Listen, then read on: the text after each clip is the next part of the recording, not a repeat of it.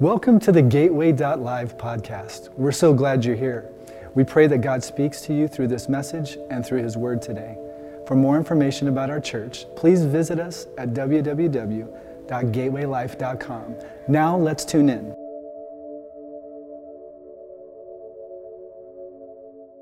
So one of my favorite things about the Bible is that it has the power to kind of show us a picture of ourselves, right? We open these stories, we read about David, and it's always great when we find ourselves in Scripture, like in these epic tales where we're facing the giant and, we're David and we've got our stones, or we're Moses and there's a Red Sea in front of us, and we can kind of see ourselves in Scripture.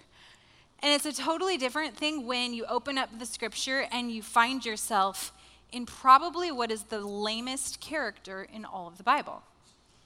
I'm serious. And we're going to find ourselves in there today. In John chapter 5, and you'll see what I mean. Jesus says this, in verse 1 it says this, "Afterward, Jesus returned to Jerusalem for one of the Jewish holy days. Inside the city near the sheep gate was the pool of Bethesda, with 5 covered porches. Crowds of sick people, blind, lame," see what I did there? Lame. You guys are slow this morning. Or paralyzed, lay on the porches. One of the men lying there had been sick for 38 years. When Jesus saw him and knew he'd been ill for a long time, he asked him, "Would you like to get well?" "I can't, sir," the sick man said, "for I have no one to put me in the pool when the water bubbles up. Someone else always gets there ahead of me." And Jesus told him, "Stand up, pick up your mat, and walk." Instantly, the man was healed. He rolled up his sleeping mat and began walking. Now, as I was preparing this message, the Lord put this question on my heart for me, and it kept resonating with me, and I believe it's the question He has for every single one of us today. And the question is this: are you lying by the pool? Are you lying by the pool? And you might be thinking, what exactly do you mean by that? Of course I was. It was the 4th of July, right? We've all been lying by the pool. I can tell by your tans. Some of you, your burns. But are you lying by the pool? And to illustrate what I mean by this, I want to take you back to the year of 1998. The fashion basically looks the same as it does right now, so you don't have to imagine too far. But it's 1998. I'm living in Oklahoma. Pastor Brad and I are just dating. We're working for this ministry there, and I'm starting to discover that he has a passion for vehicles. In fact, in the first, 17 years of our relationship, he had over 18 vehicles. So that gives you a picture. He was passionate. And I was discovering this because it was like a year into our relationship, and he was on his 3rd vehicle, but he bought what we would go down in history as probably one of his most legendary vehicles. And it was this GMC Yukon SUV truck, jacked up tire. It was raised 5 inches, and it was his pride and joy. Everything he wanted in a car was right here in this vehicle, at least for the next 12 months, and then he'd change his mind. But I remember the first time I begged him to let me drive it. We live in Oklahoma, mind you, and I am driving down the street feeling so cool, and there are people whistling and honking, and I thought, I must be looking good today, until I realized they were actually whistling at the truck, because people in Oklahoma take their trucks extremely seriously. And anyway, it was his pride and joy. So we're driving in his pride and joy with a group of friends. We decide to take a road trip to Nashville.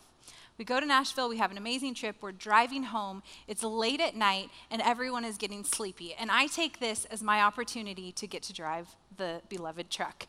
So I look at Brad, he's kind of sleepy, and I'm like, "Hey, do you want me to drive? I can drive, I'm totally awake." He's like, "Okay, that's fine."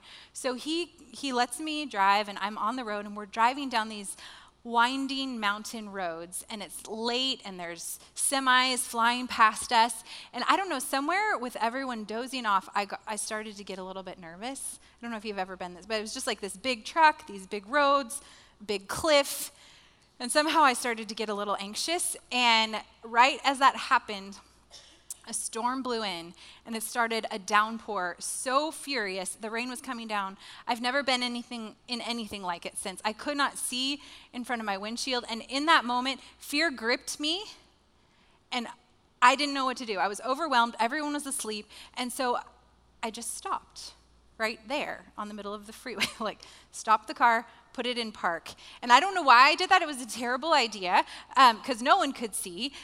I scream once I stop. Brad wakes up. He's like, what's going on? I'm like, well, I just stopped. I couldn't drive. And he's like, okay, you're not driving ever again, my vehicle. But he hops in the driver's seat, pulls over till the rain stops. And in case you needed to know, we made it safely out of that situation. But this picture, and I'm sure you've been there before in your life, where you're in this place where you can't go forward and you can't go backwards, so you kind of find yourself stuck. And so when I say lying by the pool, are you lying by the pool? I want you to feel that picture of really being paralyzed on your mat, not knowing how to move forward, not knowing how to move backwards. Maybe it's been a season when you've had a big decision to make and you just don't know what the right choice is. So you just think, I'll make no choice. And I should let you know this, no decision is actually still making a decision. I want you to know that. When I stopped my car on the road, I was making a decision, and not a smart one. So we come to these places, a decision to make, maybe a cycle that you feel like, I just can't break this cycle, so I find myself over and over and over again, right back here, and I'm literally stuck. Or maybe like me, some situation comes out of nowhere and a storm hits, and you have no idea what's ahead. But we get to these places where we find ourselves paralyzed, lying on our mat, much like this man lying by the pool. And I believe today God wants to speak to those stuck places in our lives, our patterns of thinking that are trapping us there, our addictions, hurt or pain, whatever it is that really has got us on our mat lying by the pool. He's here today, just like he was on that day with that man at the pool of Bethesda. He's here in power. And I believe today is a day where we can get up and step away from the pool. Some of you might be sitting here thinking, actually, I'm not stuck. I'm crushing it at life. I am winning. My job is amazing. I have everything I think I want. And that may be the case, but before you tune out and think about who you're going to share this podcast with tomorrow because they need it really bad, I want you to get out a piece of paper, or a pen, your notes on your phone. I want you to write these 6 words down. So I'll wait while you get. You got it? Okay, you're already taking notes. Great. These 6 words are going to seem familiar, but they're really the pillars that we talk about a lot in this house. And I want you to write down physical, spiritual, emotional, relational, professional, and in parentheses you can put your calling, and financial. And these 6 areas really represent a holistic picture of our lives. And the reality is this: you can be crushing it in one area, moving forward, making gains, making strides, and still be lying on the pool in another area of your life. It is very possible to have an incredible financial life and have a terrible relational life. Does anyone believe me? Yeah, it's very possible. It's possible to be winning at your job and spiritually stuck. And so as we look throughout this passage and as we look a little bit deeper, I don't want you to just think surface level. I want you to look in these 6 areas of your life, and almost as if the Lord was shining a flashlight in every area, I want you to see, is there a place that you may have been really found yourself paralyzed, lying on the mat by the pool? And I believe he wants to speak to those areas because the enemy wants to work so hard to keep you and I on our mat. He does. And the reason why is because if we're lying on our mat by the pool, he's taken us out of the race. 1 Corinthians 9:24 says this: don't you realize you're in a race? Everyone runs, but only one person gets the prize. So run to win. The enemy knows the longer he can keep us on our mat, the longer he can keep us out of the race. And so it's important for us to shine the light and see, God, where might I be stuck? Where might I be paralyzed? And the same Jesus that showed up at the pool that day is here today to unstuck us from our mat, to reach out, grab us, and help us walk away from the pool. And I believe there's three things we need to look at if we're going to do that. And the first one is, why are you even at the pool? Why are you at the pool? And there's a couple things I believe the Lord's highlighting, and the very first one is disappointment. Disappointment has the power to paralyze us and keep us by the pool. When you think about this man, for 38 years he's been coming to this pool, paralyzed for 38 years. And I wonder how many days he got up and thought, today is the day I'm going to get to that pool. I'm going to be the first person in the water. I know today I'm going to walk out different. And yet every day, year after year, decade after decade, he gets his hopes up and he leaves exactly the way he came. Disappointment is a powerful thing. And the reality is this: if we're putting our hope in people or circumstances, it's not a matter of if, but a matter of when we'll be disappointed. And so maybe you find yourself hoping that this relationship will be different than the last, or this job's really going to bring you the financial freedom that you've been waiting for. And we put our hope in these things, and we find disappointment comes. Moses experienced this in his life. If you think about Moses and how he was born, it was a miraculous beginning. He was supposed to be dead, but his mom put him in a basket, sends him down the river. He gets raised in Pharaoh's home, the finest education. But I can't help but think that maybe all along he had this sense that there was a greater purpose for his life, that he was saved and rescued for a reason. And the Bible in Acts tells us this very fact. It says, in Acts chapter 7, when Moses was 40 years old, and I would like to note that that is not that old, just for the record. Thank you. When Moses was 40 years old, he decided to visit his fellow Israelites. He saw one of them being mistreated by an Egyptian, so he went to his defense and avenged him by killing the Egyptian. Moses thought that his own people would realize that God was using him to rescue them, but they did not. He goes back to his people because he has this underlying knowing that he's called to rescue them. And you know who put that in his heart? God did. A purpose that wasn't quite ready yet to be fulfilled, and God put it in his heart. So he goes to his people, and things do not go the way he thought they would. And the rescuer that he thought they'd see, they couldn't see it. So what does Moses do? He gets down on his mat and lies by the pool for 40 years. For 40 years, he stays right there in that place of disappointment and just hides out in the wilderness.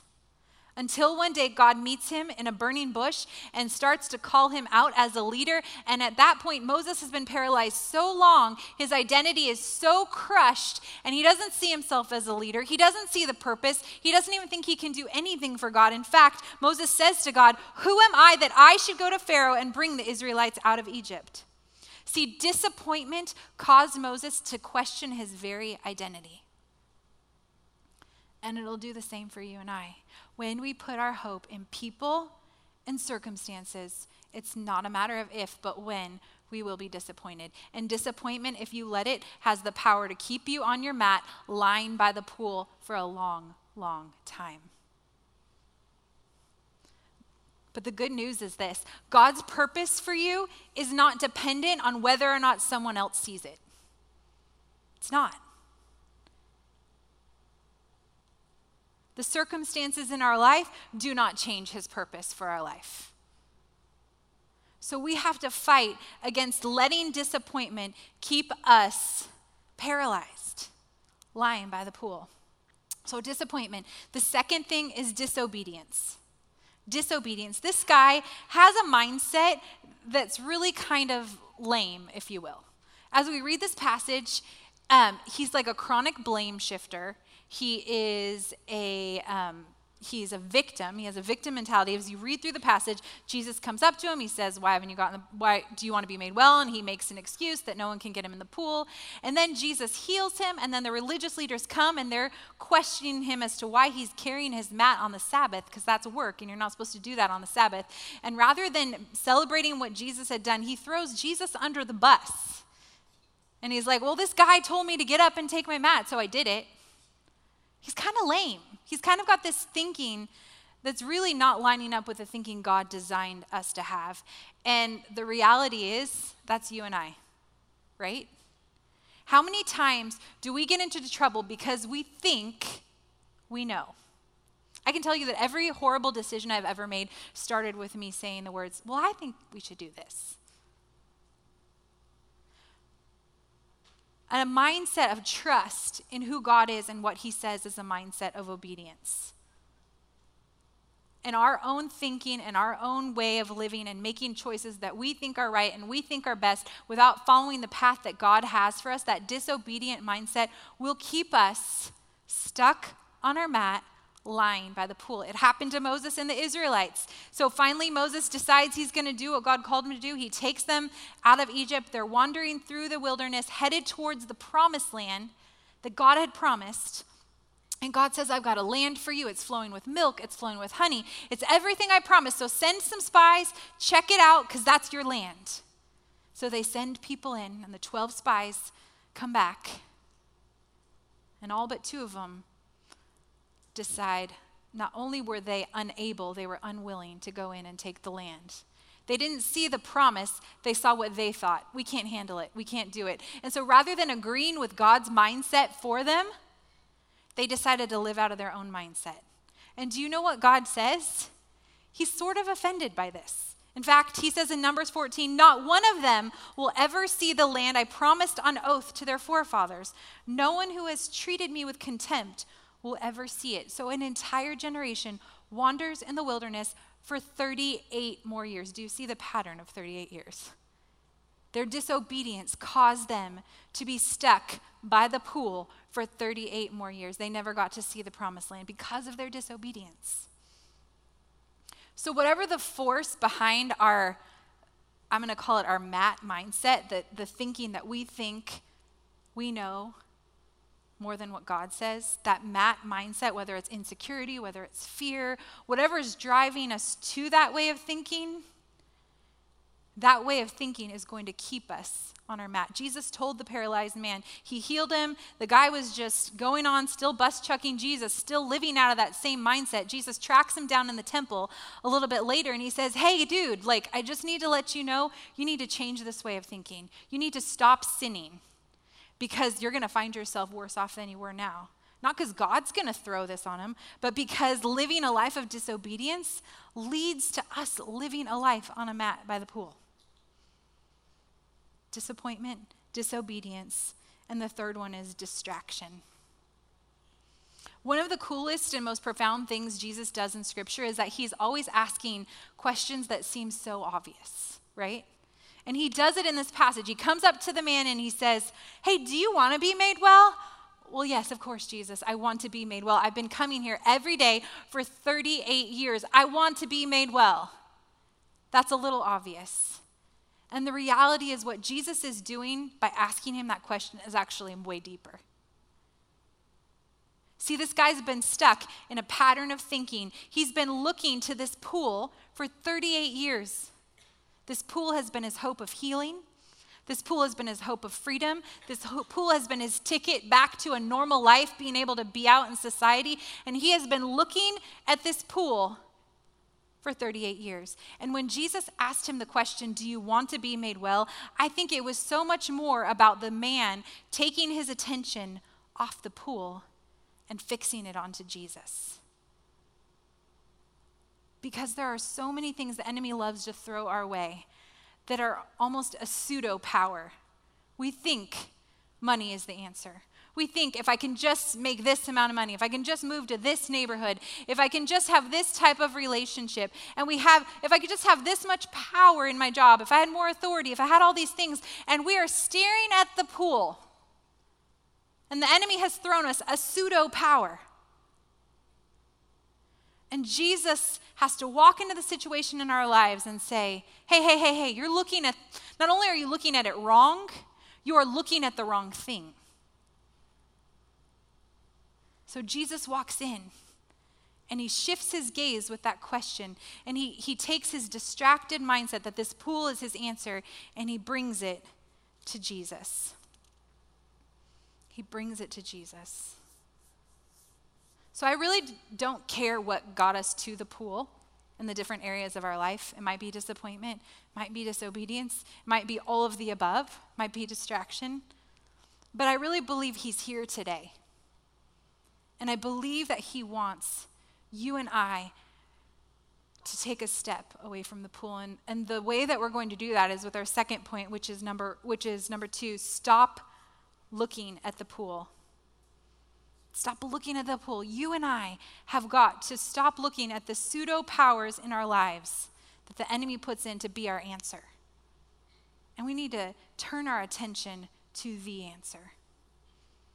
I got this picture of as a church at large, as the body of Christ at large. So often we kind of just think life is meant to be this like cloud floating, like following Jesus should be great. Like we should just be floating on clouds and lying out by the pool, almost like the W on the 4th of July. You know the scene I'm talking about. We're just got the body of Christ gathered around, lying by the pool. Jesus is our cabana boy. He's bringing us whatever we want, whatever we think we need. And I feel that he's calling each one of us collectively and individually and saying, this is not what I've called you to. We just read what he called us to. It's a race. And so many of us are sidelined on our mats, lying by the pool, paralyzed by all of these different reasons. And he's saying, we've got to stop looking at the pool and start fixing our eyes on the only way to win this race. In Hebrews chapter 12, verse 1 says this, therefore, since we are surrounded by such a great cloud of witnesses, let us throw off everything that hinders and the sin that easily entangles us, and let us run with perseverance the race marked out for us, fixing our eyes on Jesus, the pioneer and the perfecter of our faith. Fixing our eyes on Jesus. We got to stop looking to the pool and fix our eyes on Jesus. Because that's the only way we're going to make it when disappointment comes. That's the only way we're going to make it when discouragement comes or the storms hit, is if our eyes are fixed on the only thing that can get us through and cause us to persevere. Are you lying by the pool? You thought the lying by the pool was going to be a fun summer message, didn't you? I'm so sorry. It's not. It's time to get up. Today's the day.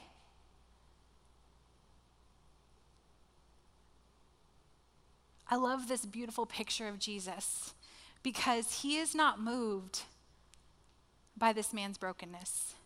And the reality is this, there is no dysfunction too great that he's not willing to walk in to the middle of it and help us get up.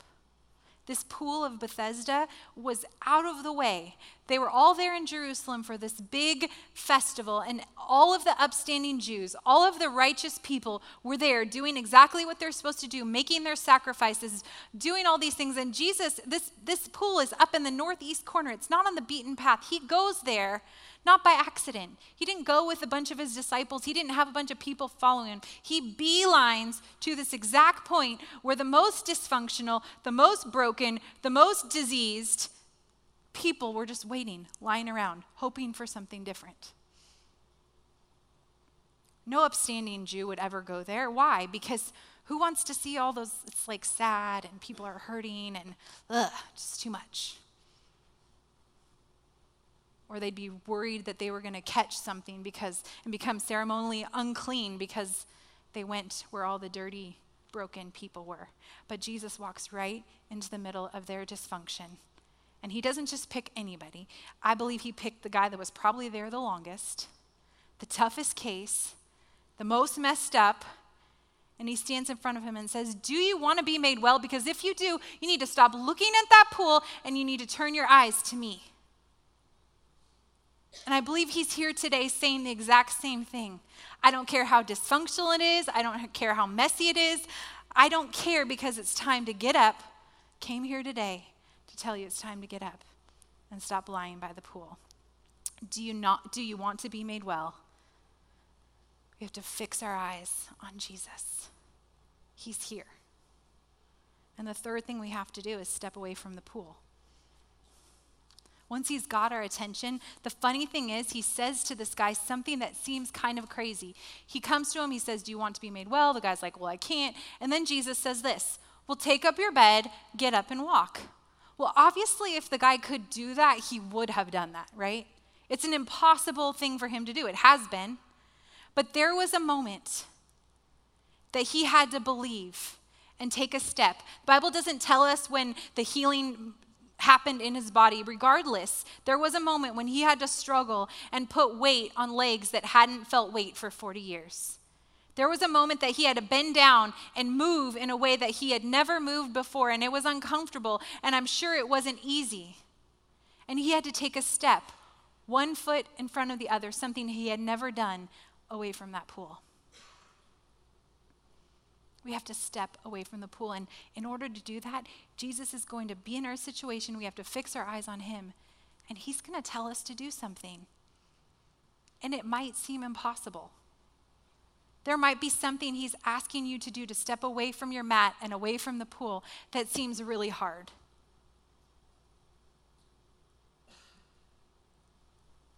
But it's in the obedience that we find his power.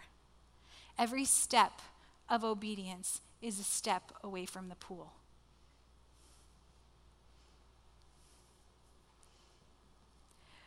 I found myself kind of in one of these situations pretty recently, and I couldn't quite figure out why things felt weird.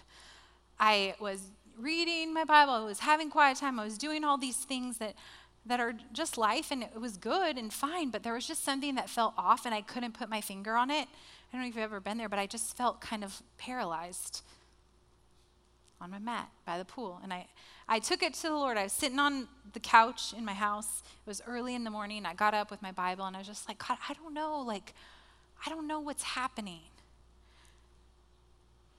And he said, well, I do. I was like, well, I'd like for you to share. And you should know that this is who I am. When I was 10 years old, I found my baby book in my closet, and I sat on my bed, and I'll never forget this. I'm reading like the things my parents wrote to me and when I took my first steps, and I am just weeping because time is going by so fast. I'm 10, okay?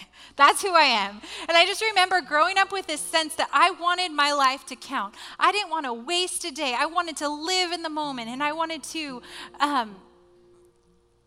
not miss a thing, because it's just who I was at 10 years old. And just a couple of years later, I'm still that same person. And so I'm sitting on the couch, and I'm like, Lord, I just don't know. And he said, well, I know. And so he used the most obvious example, which I'm sure you guys all are thinking right now, the one that would really get to me, the NBA. That's how he speaks to me. Because he knows how many seasons I spent watching every single Suns game all season long and then having my heart disappointed. Talk about disappointment. Anyway, but he showed me this picture of all those times I would be watching games. And it was like I was so hopeful and so excited and so enjoying the game. And Steve Nash was like the bomb. No one says the bomb anymore, but you get it. Steve Nash was awesome. And so I would enjoy it. I would be in it. And then somewhere along about the third quarter, middle of the third quarter, something would happen. And I would switch my attention from really enjoying the game, the three-pointers and all that stuff, to looking at the clock. And I remember thinking, oh no, like we're kind of behind. I'm not sure if we're gonna do it. We're running out of time. Like every shot matters. Oh no, we have this many minutes left. And it was this weird thing that would happen as I'd watch the game where I would take myself from enjoying the game to just my eyes would be fixed on that clock. And as I was sitting on the couch talking about this with the Lord, he's like, that's what you're doing. You've taken your gaze and you've put it on the clock, and it's paralyzing you. And at that exact moment, my 9-year-old son, he wakes up, crawls over to me, walks out of this room, comes over to me, and he gives me a hug. He's probably about to whisper, Mom, can I play Fortnite? For sure he was. But I just held him for a second. And as I held him, tears just started to flow because it really hit me like I've been missing out. And he sat back and he saw my tears and he was like, Mom, why are you crying? Like, this is random. You're crying at 6 a.m. And I'm like, buddy, it's okay. Time has just been going by so fast, and I just love you so much. You guys are getting so big, and has nothing to do with a large birthday that just happened. It's fine. Everything's fine. But he takes his little hands, and he cups my cheeks, and he looks at me, and he goes, but Mom, don't you realize we've almost been together for 10 years? And in that moment, it was like my gaze went from the clock, the pool, whatever, to everything God has for me today. And I believe he's here today to kind of take us each by the face and say, do you want to be made well? Are you ready to step away from this pool? I'm going to need you to fix your eyes on me. And we're going to do something, and it may be hard. And he's going to speak a step that you have to take. And every step of obedience is a step away from the pool. So in just a moment, I just feel in my heart that I want us to give God some time to speak to us. So we're going to just take about 30 seconds to really listen in. And when we do, I want you to be thinking about these 3 questions. Number 1, and you can write them down, but I just want these to be resounding in your heart. Am I lying by the pool? Am I paralyzed in any one of these areas? Number 2, am I looking to the pool? Is my gaze fixed on something other than him? And number 3, am I ready to walk away? I believe God is here today to speak to all 3, to answer those questions in your heart.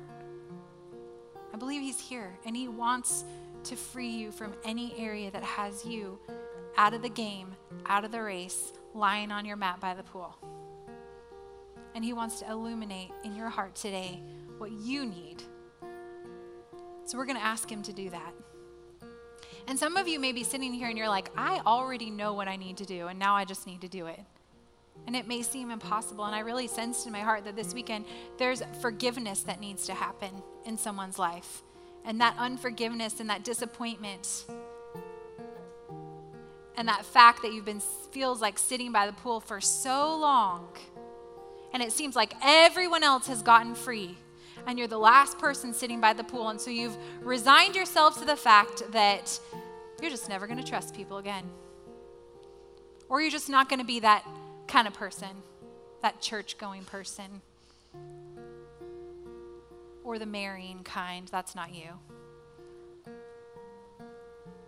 And some of you have been here so long, you've just decided the crippled way of life is just how it is, and you're okay with that. You're just going to sit by the pool and just let it happen.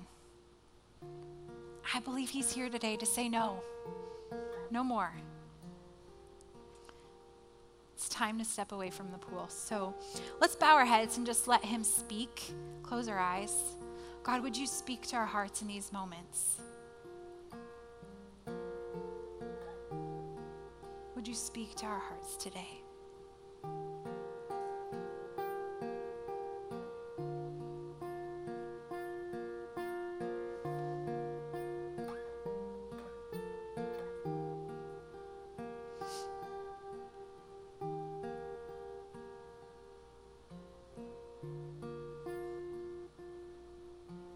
Father God, I thank you for the fact that you're here. You're such a good God.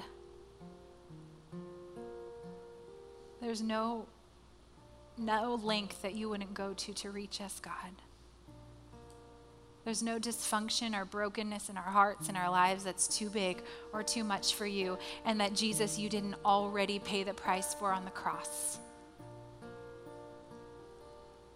Thank you, Father, that your miracle working power is here right now in this place to heal, to mend, to bring life to every person in this place, God. We want to take a step. Speak. We want to obey you, Father. We want your mindset. And we love you, God. In Jesus' name, amen. Thanks for joining us on Gateway.live. For more information about Gateway Church, please visit us at www.gatewaylife.com.